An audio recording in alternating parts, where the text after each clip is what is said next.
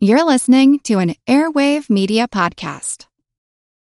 When you need mealtime inspiration, it's worth shopping Kroger, where you'll find over 30,000 mouth-watering choices that excite your inner foodie. And no matter what tasty choice you make, you'll enjoy our everyday low prices, plus extra ways to save, like digital coupons worth over $600 each week. You can also save up to $1 off per gallon at the pump with fuel points. More savings and more inspiring flavors make shopping Kroger worth it every time. Kroger, fresh for everyone. Fuel restrictions apply. This episode is brought to you by La Quinta by Wyndham. Your work can take you all over the place, like Texas. You've never been, but it's going to be great because you're staying at La Quinta by Wyndham. Their free Bright Side breakfast will give you energy for the day ahead. And after, you can unwind using their free high-speed Wi-Fi. Tonight, La Quinta. Tomorrow, you shine. Book your stay today at LQ.com.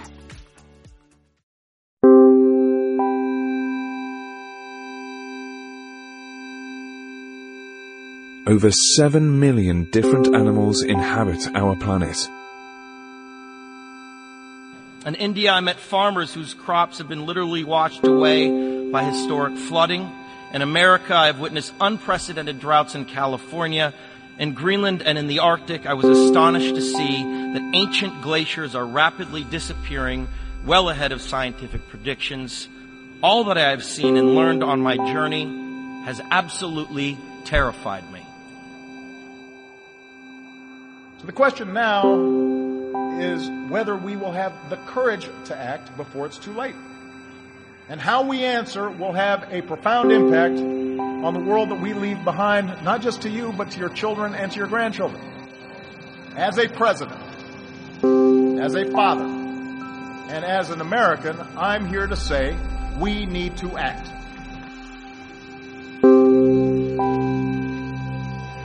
We choose to go to the moon. We choose to go to the moon in this decade and do the other things, not because they are easy, but because they are hard. It's one small step for man,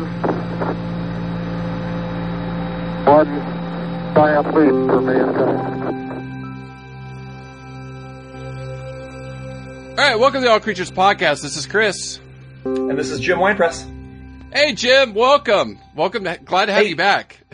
Oh, thank you for having me back. The first time was so much fun. I was very excited to hear that I could make a second appearance. Yeah, no, it's great to have you. Just for the other listeners, this week Angie had a family emergency pop up. It's her extended family. You know, her immediate family's fine, but she had to drop everything, jump on an airplane. So I was kind of scrambling for a guest this week. And I know we had Jim on a few weeks ago, so well spoken, so knowledgeable, and I had to beg him to come on. So thank you, Jim. Yeah, you really had to beg me. Yeah, right. No, it was great. It was great having you. So real quick, where are you guys with the naked mole rats? At Seneca Park Zoo, you're getting your naked mole rats. We had your interview, talking about them, but we talked about a lot of different animals that you worked with. So what's the update with the naked mole rats? I'm very excited to announce that they are on site. So we have 2 wonderful colonies of naked mole rats, and they're currently in quarantine. And that sounds pretty intense, but it's actually routine practice in zoos and aquariums. When new animals arrive at the facility, they're kept separate from the rest of the animals that are living there, just to keep an eye on them, make sure they're healthy and everything is running smoothly with them. So they aren't out for the public to see yet, but they are doing well. And in my eyes, they're adorable. So I'm a happy guy right now. Yeah. Do you guys know when they're going to go out on display when visitors can see them?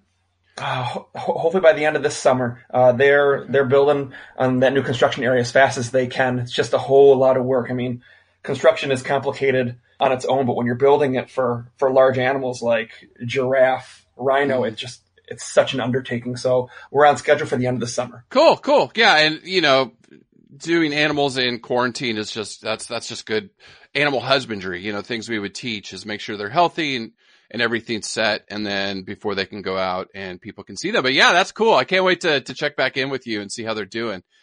So let's jump into the kind of the topics of the week. And, I couldn't really find a lot of feel good stories. I do have one feel good story coming up, but this one came across and I had to talk about it. And Angie reminds me we're not climate scientists, we're animal scientists, and I understand that, but I argue with Angie. I'm like, this has such an impact on the environment and ecology, right? I mean, the climate, where we're going with that. So Jim, this week I read this study. It's in Nature, and for the listeners, again, Nature is like the number one scientific publication. Nature and Science are the top two. And so when Nature publishes something, it's pretty serious. Right. And the title of this study, and I'll make sure to definitely post it on the show notes, is A Long-Term Decline of the Amazon Carbon Sink. Now, Jim, this would put you to sleep reading this thing. I'll be honest with you. It's a little dry, but I was able to kind of dig into it and look into it. And basically what they're talking about is the Amazon is declining, and this is outside of deforestation. So I want to put that up front. We already know that the Amazon's being, cleared quickly. Estimates are 80% of the Amazon's going to be gone by the end of the century. So this is outside of that. Oh, geez. And that's what was scary about this article. And the authors on this study are from all over the world. So you're talking the United States, North America, South America, Europe, a lot of UK scientists in here. So it was a big collaborative study that's been going on for a number of years. So one of the things they talk about right up front is one of the largest carbon sinks on Earth is the Amazon. It is huge. And in there, it stores, they talk about the Amazon storing about 150 to 200 petagrams of carbon. Now, Jim, I don't know what the heck a petagram is. I don't know either. I didn't.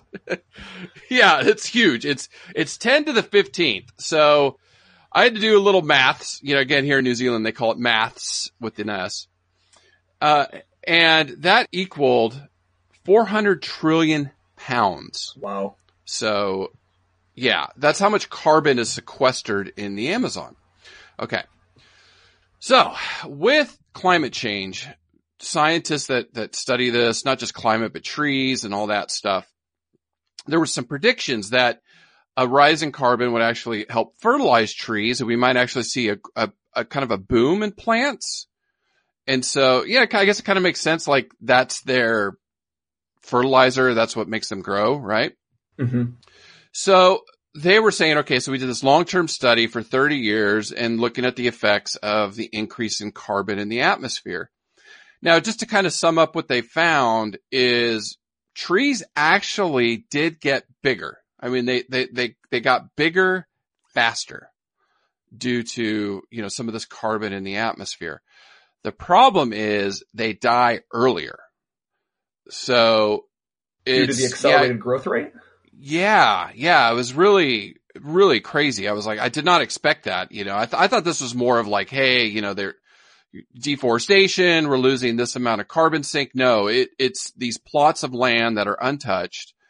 They looked at how the changing climate's affecting the trees and the bushes and everything. So the trees got bigger, more branching, accelerated stem recruitment they talk about, but they died quicker and faster. So it was like, wow. So the bottom line of this study, just to kind of sum it up, because I could sit here and talk about it all day. The stuff just, it's amazing when you look into the science behind it, is the Amazon live biomass has decreased by 30% in 30 years. So it's about 10% every decade. That, the trees were growing faster, but they're dying quicker. There's not a lot of new growth right away. And so we've lost about 30% of their ability to sequester carbon. And so that's having a huge effect as far as the ability to pull carbon out of the atmosphere, kind of slow down this global warming effect we're seeing. Then, as these trees have died and they're laying there and it's slowly releasing carbon, it takes a long time. So that hasn't hit the atmosphere yet. That's going to take a few decades. And that's going to produce about 3.8 petagrams of new carbon, which is, I figured it out. I think 3.8 was, it was about, 10 trillion pounds of carbon. Uh-huh. Yeah, I know. It's insane. The math, you're just like, oh my God. So basically, overall, the Amazon is losing its ability, or, its decreased ability to sequester carbon in the atmosphere. It's really alarming. It's really alarming. So, you can only see how that's going to affect, climate around the world. Yeah, and you don't want to mistake the news that trees are growing faster as everything's okay, or it's catching up with itself, because they're dying quicker as a result of growing quicker. And then, there aren't replacement trees to grow in their place. Then the whole ecosystem's thrown off. And like you said, in terms of holding that carbon, they play such a huge role in, the ecosystem and our climate. Right. Yeah. I mean, it's horrific. It's horrific. It's, again, one of the goals of our podcast, and, we're trying to develop partnerships out there with some of these conservation organizations, is doing carbon neutral lives, leading carbon neutral lives. Mm-hmm. I think the more people that do that, the better we'll be, and we can kind of offset some of this that we're seeing. So anyways, sorry, I didn't want to start off with bad news, but again, we got to speak the truth. We've got to put that out there and inform and educate. So anyways, what'd you find? All right. So on a very different note from that, actually the research, and the studies that I picked for this week, most of them are marine animal or ocean related, which wasn't on purpose. I do have that love for that kind of stuff, yes. But I got some interesting stuff. So first we're going to talk about a really interesting study with manatees taking place at the Mote Marine Lab in Sarasota, Florida. I originally came across an article about it, and then realized that the senior aquarium biologist who's taking a leading role in this, she's a wonderful person. Her name's Kat Berner. She replied to me when I reached out for more information. Her and I actually interned together, before our actual career started. So she's doing really cool things, and I definitely wanted to get this information out there. So she works with manatees, and I know you guys just did, some talks on manatees. So my interest is already peaked. And I looked at these two. So they are home to Hugh and Buffett. And I don't think people realize how big manatees are. Both they're huge. Yeah, both these males. Let's see. It says Hugh's almost 1,300 pounds and Buffett's almost 1,800 pounds, and each of them are around 10 feet long. That's a very, very large animal.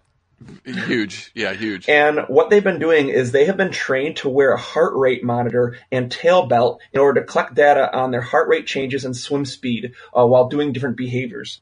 And they trained these two manatees to go do specific tasks and then return to a big metabolic dome to breathe in.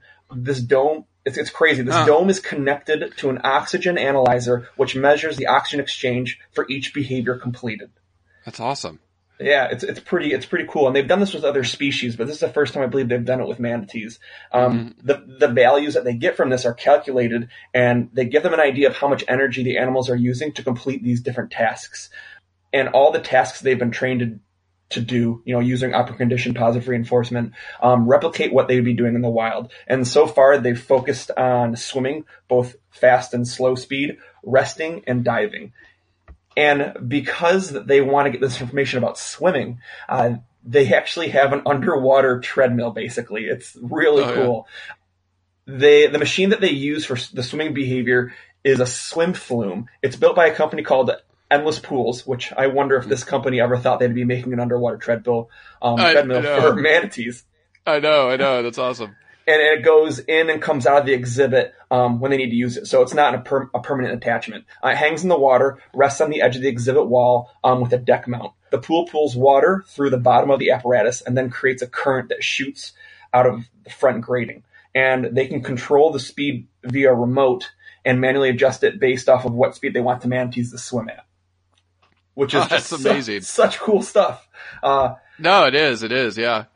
And during the winter and the summer, where obviously the temperature, everything is pretty different from one another, they'll do this study 5 days a week. And the goal is to help researchers better understand the manatee's metabolism and then share that information with other manatee rehab facilities across the country. Oh, that's cool. Yeah, that's amazing. So I just did an interview yesterday with an expert that we're going to release in a couple of weeks. He's actually a snake expert, pretty well known. Cool. And we were talking about the difference between basic science and applied science. Mm-hmm.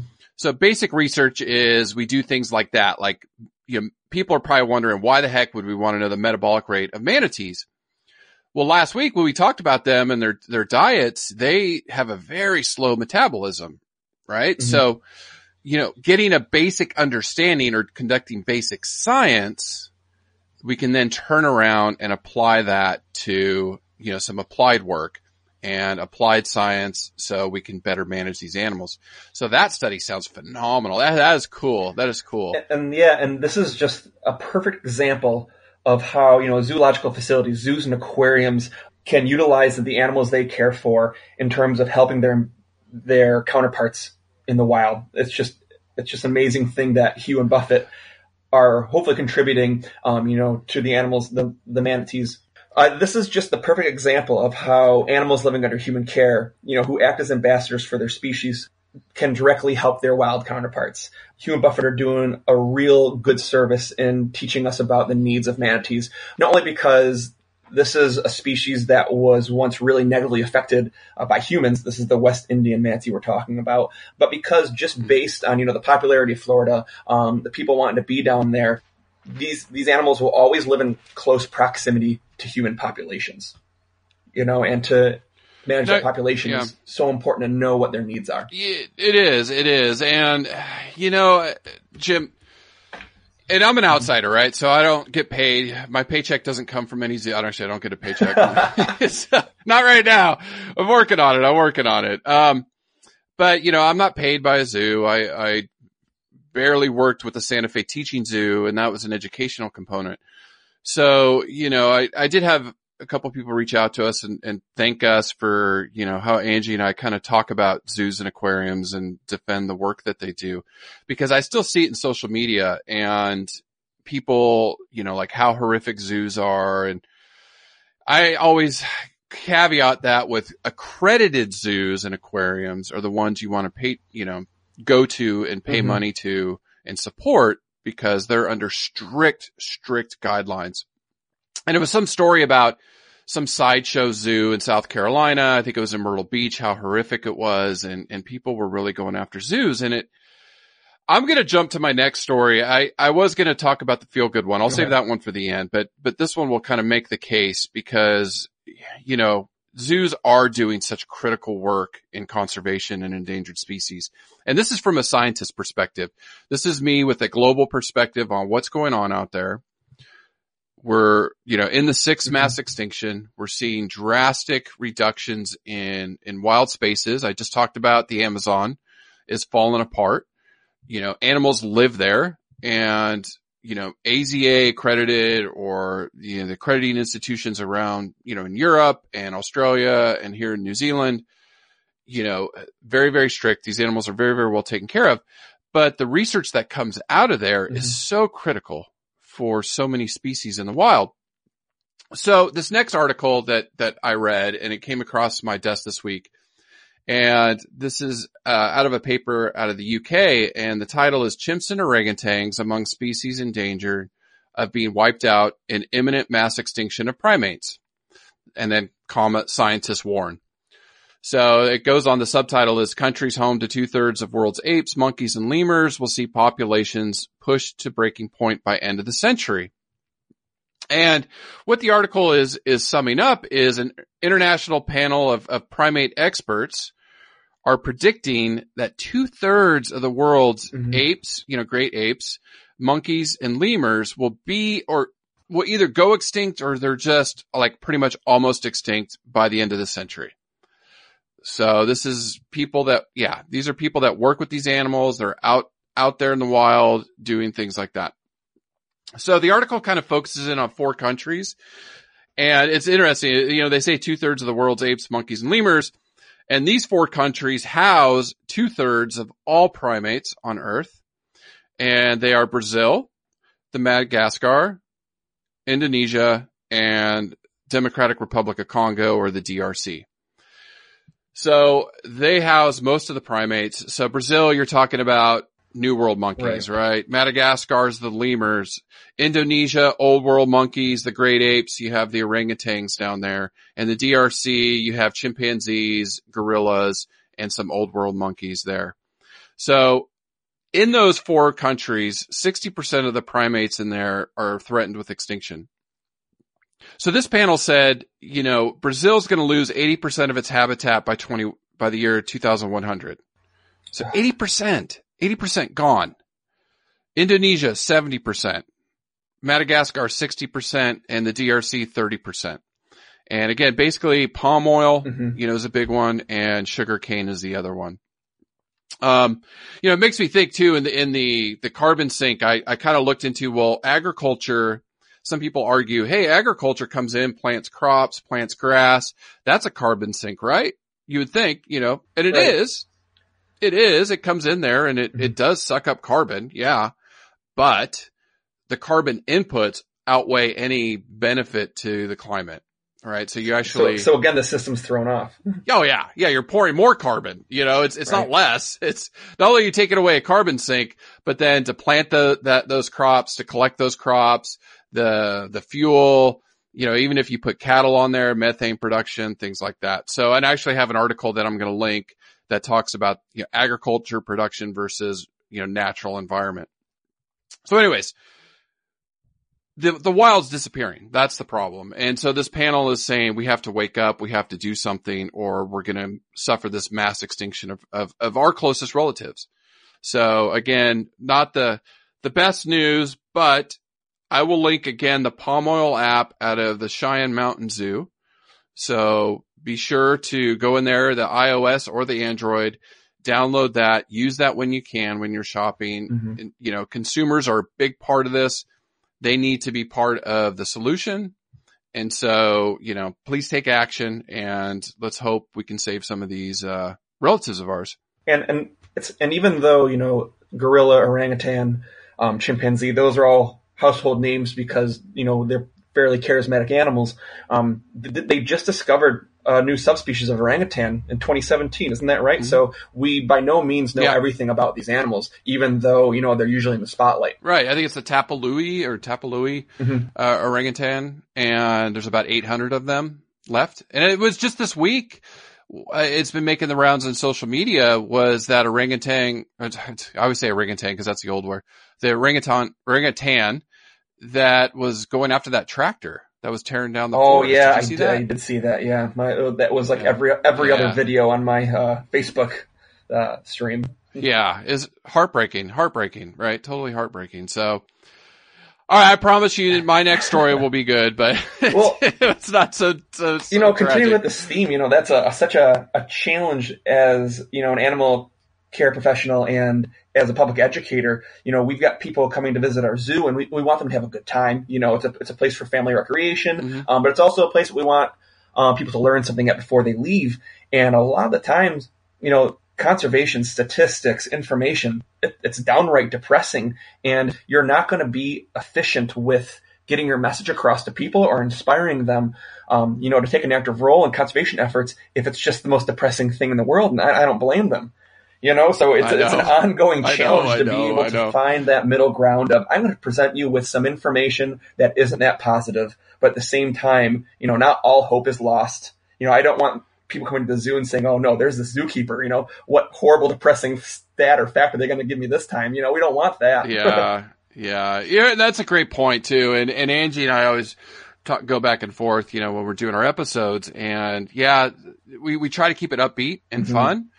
Because these creatures are just so amazing. So we laugh about the behavior, they're almost extinct, folks. There's only 10 left in the world, but they're so great, Right. You're right. It is. And, that's just transparency. It's a good point. I do have a great story coming up. So it's good news, and I think too, with the interviews and talking to people like you and the conservation experts around the world, there are a lot of people fighting for these animals, right? So the news isn't always great, but know that there's a bunch of people out there. They're doing this to bring you the news and say, hey, we need your help. Right. So that's what we're trying to do. But it's a great point. It's a great point. All right. So, my next news piece is another marine mammal, of course, because that's all I think about for most of the time. And I just want this to get out to listener base. There is a little bit of bias here because the person that's playing a big role in this is my sister. So being an animal nerd completely runs in our family. And This is the very wonderful Megan Gallipo, who is the visitor engagement training coordinator at the South Carolina Aquarium. She worked with dolphins for a number of years, went and got her master's, got her work published in a peer-reviewed journal, which is probably one of the coolest things I think you could ever do. And this is just something really neat. So this actually involves a marine mammal health and environmental risk assessment that has been taking place since 2001. So it's regularly occurring on an annual basis. And what they're trying to find out is just how healthy the ocean along the East Coast is. And it's taken place in 2 different locations so far. And they're using the Atlantic bottlenose dolphin as a key into finding the answer to that question. And they can provide some valuable insight into the long-term human health risks, because we are part of this earth. You know, what happens to the animals will eventually affect us. We are not separate from them. Mm-hmm. So this has taken place in the Indian River Lagoon in Florida, and then also right in Charleston Harbor. Okay. So in this study, wild dolphins are secured from the water, and they undergo a complete physical exam. This includes a thorough examination of their physical health, taking a look at their teeth, their skin, their eyes. It includes sampling of their blood and then various tissues, a small little tissue sample that they can analyze. After this dolphin checkup, you could call it, the animal's released back into their habitat. So it's, let's secure this animal, get what we need, and then be on your way. And this is a huge undertaking. I imagine. Yeah, it's dolphins. A lot of people think, these are just dolphins, the clown of the sea. They're always smiling. These are just like manatees, very large, 100% muscle animals. Yes. I've worked with them too, so I know firsthand how muscular these animals are, and they're very impressive, and they definitely deserve your respect. Mm-hmm. So it takes about 60 marine mammal professionals altogether to complete this assessment, and it includes animal care staff, trainers, lab techs, veterinarians. A lot of this has been led by, I hope I'm pronouncing these names wrong, giving them credit, Dr. Greg Bozar and Steve McCullough from the Georgia Aquarium, and then Dr. Pat Fair from Charleston's National Oceanic and Atmospheric Administration.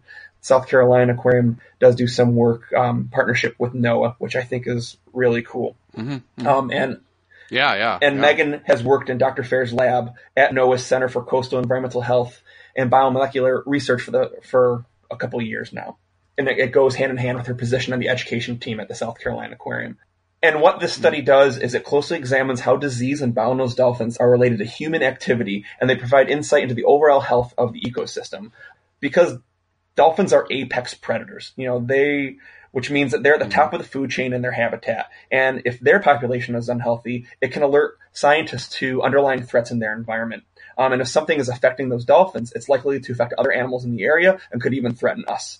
So if you're not initially concerned about, the dolphins' well-being, you should be concerned about your own well-being, because it will eventually get to us. And gathering this data really helps scientists and environmentalists make good decisions regarding conservation and environmental management. And what they found, some of the significant findings in these studies have focused on a toxin and contaminant that's built up in dolphin blubber. Dolphins are basically wrapped in this layer of blubber to help keep them warm in the cold waters. And I hope I'm pronouncing these correctly, but researchers have found that almost 90% of the dolphins in the Indian River Lagoon and in Charleston waters have a high concentration of contaminants such as pesticides, PFCs, which stand are perfluorinated chemicals. I hope I'm pronouncing that one right. And PCBs, polychlorinated biphenyls, and that's built up in their blubber. And both those PFCs and PCBs, they're human-made. They're synthetic chemicals that are found in household items that are stain and stick resistant. So think about all the things that we have in our house, especially in the kitchen, that are stain and stick resistant. Cookware, rugs, carpets, food packaging materials, as well as flame retardants and paints. So these are like every single day items for us. They end up in our local waterways from runoff and industrial plants from inadequate chemical storage and leakage. These toxics, and a lot of people say, well, how does that get into dolphin blubber? No one's out there like injecting them with these toxins. These toxins, they find their way into the dolphin's tissues as they move up the food chain to the top predator, which are the dolphins. The accumulation of these contaminants can compromise the dolphin's immune system, which will make them more susceptible to disease. They can cause cancer in the dolphins, and they also affect their reproduction. So yeah. when mothers nurse their young, they unload these toxins unknowingly from their own bodies into the developing calf. I mean, it can significantly affect the health of the developing population. And on a side note, a lot of people have no idea how a marine animal nurses, considering they're mammals, and they take they give milk to their young. Dolphins have little tiny frills on the side of their tongue, and the babies can curl their tongue into a makeshift straw, and then they can go underneath their mothers, and that's how they get the milk out of there. And they aren't born with a very strong immune system, so they're already susceptible to disease. And so this milk that's supposed to be helping them put on weight, give them nutrients, all like the stuff they need to start their lives, if there are toxins in there, that have built up from the dolphin eating all these different animals, they have a small amount of that toxin already in them, and that baby's getting basically a toxic milkshake. Yep. It's not a good situation. No, oh man, it's sorry to the listeners. This is not the greatest week in conservation. Oh man, no, it's that's such a great study and findings because Angie's PhD work, looking at phytoestrogens and effects on reproduction in ungulates. We were looking at horses and rhinos, and she's looking at some other species too. Towards the tail end of it. And, I'll have to ask her because she was actually Rachel Sademeyer, who she interviewed. We were doing some samples, or Angie was, black-footed ferret, phytoestrogen levels in their blood. So, we've worked with some toxicologists at the University of Florida. And one of the ones we actually worked with, she does a lot of stuff in fish and estrogens, in the water. One of the things is women that take the pill for, whatever reason in their urine, high levels of estrogen, that gets washed into our estuaries and rivers and things. And that has, downstream effects on fish. So imagining dolphins in the sea. And now I'm like, oh my God, I'm eating fish so much down here. Should I be? Should I not be eating fish? That's a great question. There's so much focus. Everyone absolutely loves seafood. I love seafood. But just like with that palm oil app you talked about, there are several sustainable seafood apps out there. And if you are craving some type of seafood, which I do every single week, you just the way you utilize that palm oil app, utilize a sustainable seafood app, because you'll know that you're getting something that's healthy for you and also sustainable for the ocean. Right. But yeah, no one's going to stop eating seafood anytime soon. No. I'll see if I can link that in the show notes too, for this week's news. The oceans are, and the scientists I interviewed yesterday, we were talking about a little bit, from his perspective, there is a groundswell movement, anti-plastic, single-use plastics that is growing. So that is good.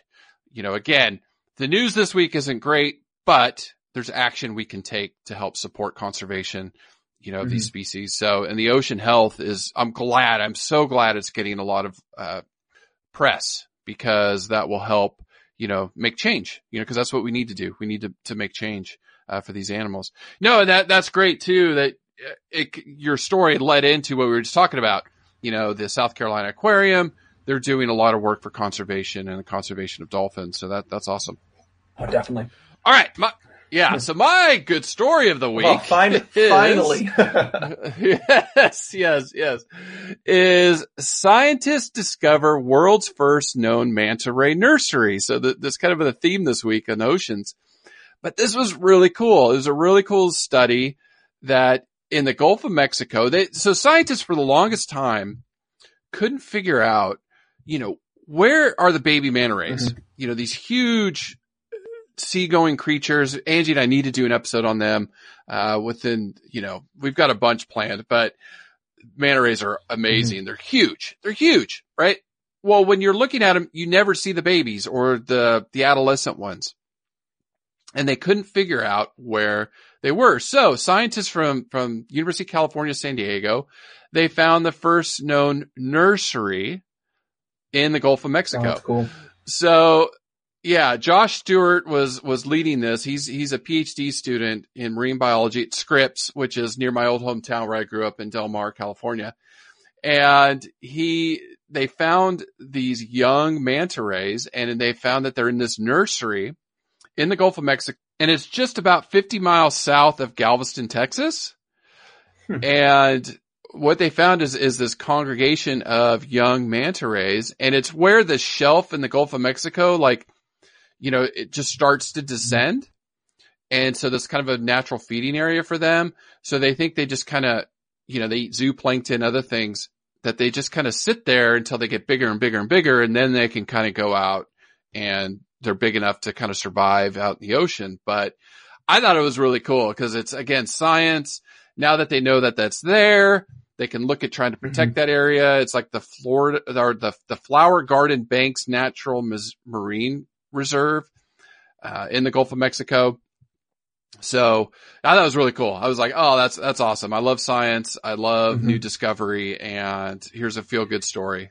And you know, if they know where those animals' lives begin and where adults go to reproduce, then that's just like you said. They have a better idea of their whole life cycle, and then they can comprehensively provide them more protection. Right. Yeah, absolutely. So it's great. And yeah, like the adults, manta ray has like a 21 foot or 6.5 meter wingspan. I mean, they're huge. Huge. Oh, they're beautiful creatures. Yeah. I got to put them on the list. I got to tell Angie, we got to put them on the list. So there you go. Feel good story of the week.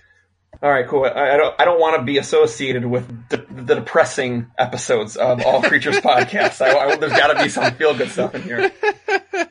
Yeah, Jim's back, folks. Oh no, I'm gonna skip this one. Yeah. Just happened to be what was highlighted this week.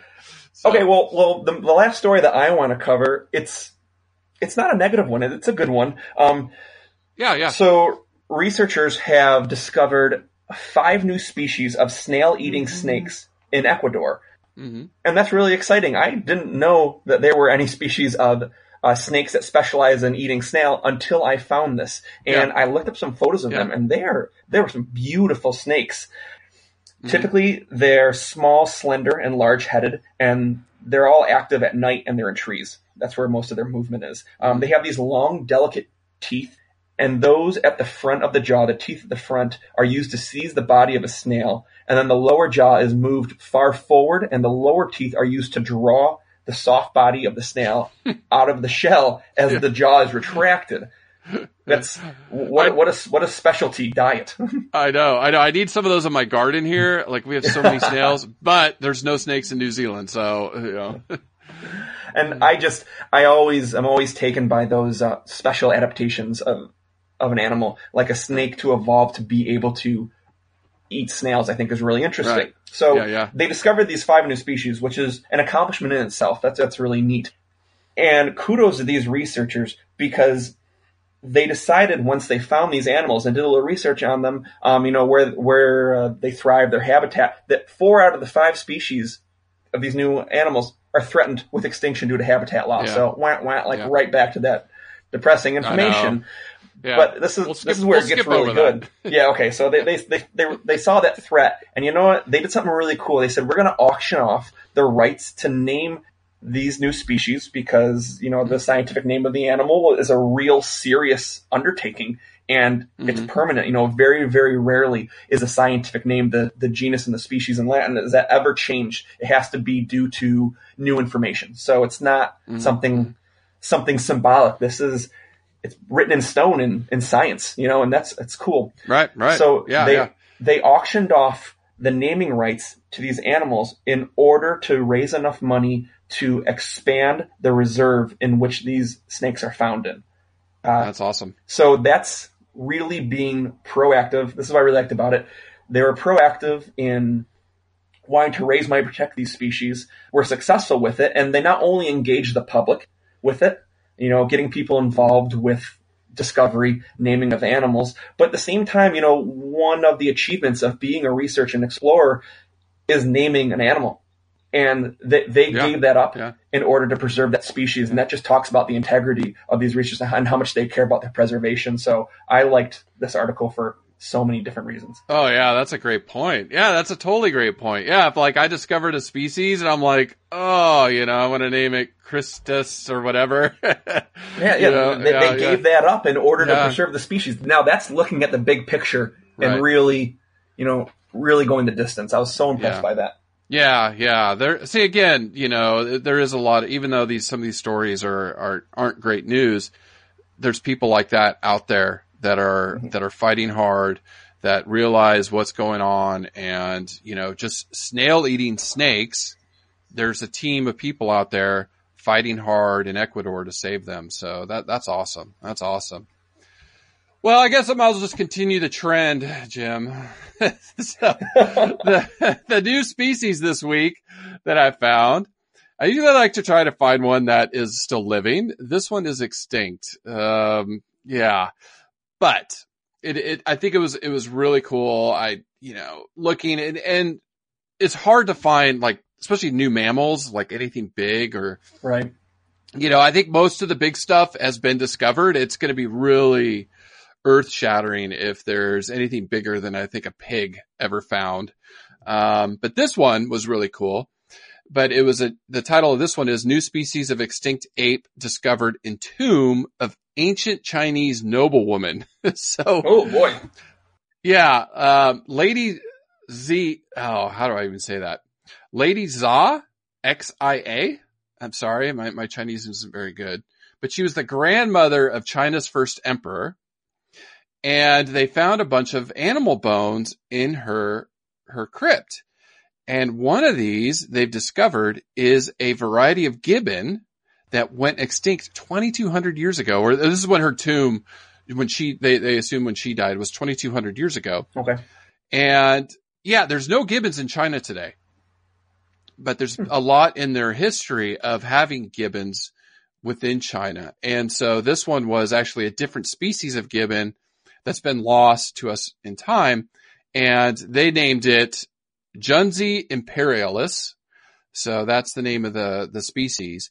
Now, obviously it's extinct and, we'll never know really what it looked like, but it's still pretty exciting because now we realize, okay, because I guess it gives us a better historical record of primates, these lesser great primates, lesser great apes, and also, gives us insight into what drove them to extinction. This isn't China's, if you just study the history of China, my God, it's amazing.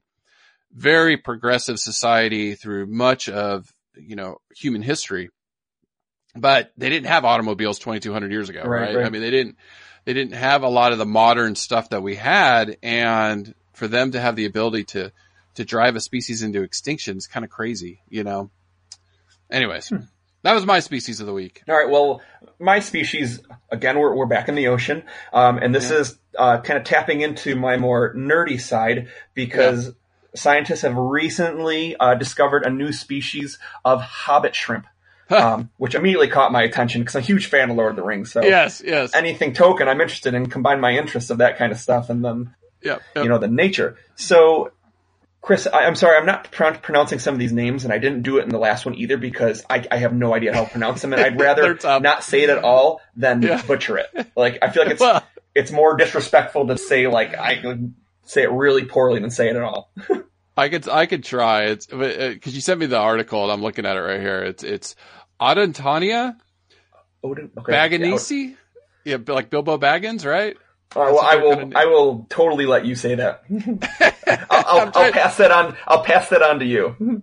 Yeah, I usually practice for a while before we record because some of these names are really hard. But Odontonia Baganisi, or it's like Baggins, but it's Bagginsy. That's probably what it is. It's probably Bagginsy. Yeah, that's funny. Yeah, that's really cool. Yeah. All right, so this new species of shrimp that they discovered, they found in an expedition in some Indonesian islands. And this actually took place in 2009. So this is a smaller species of shrimp.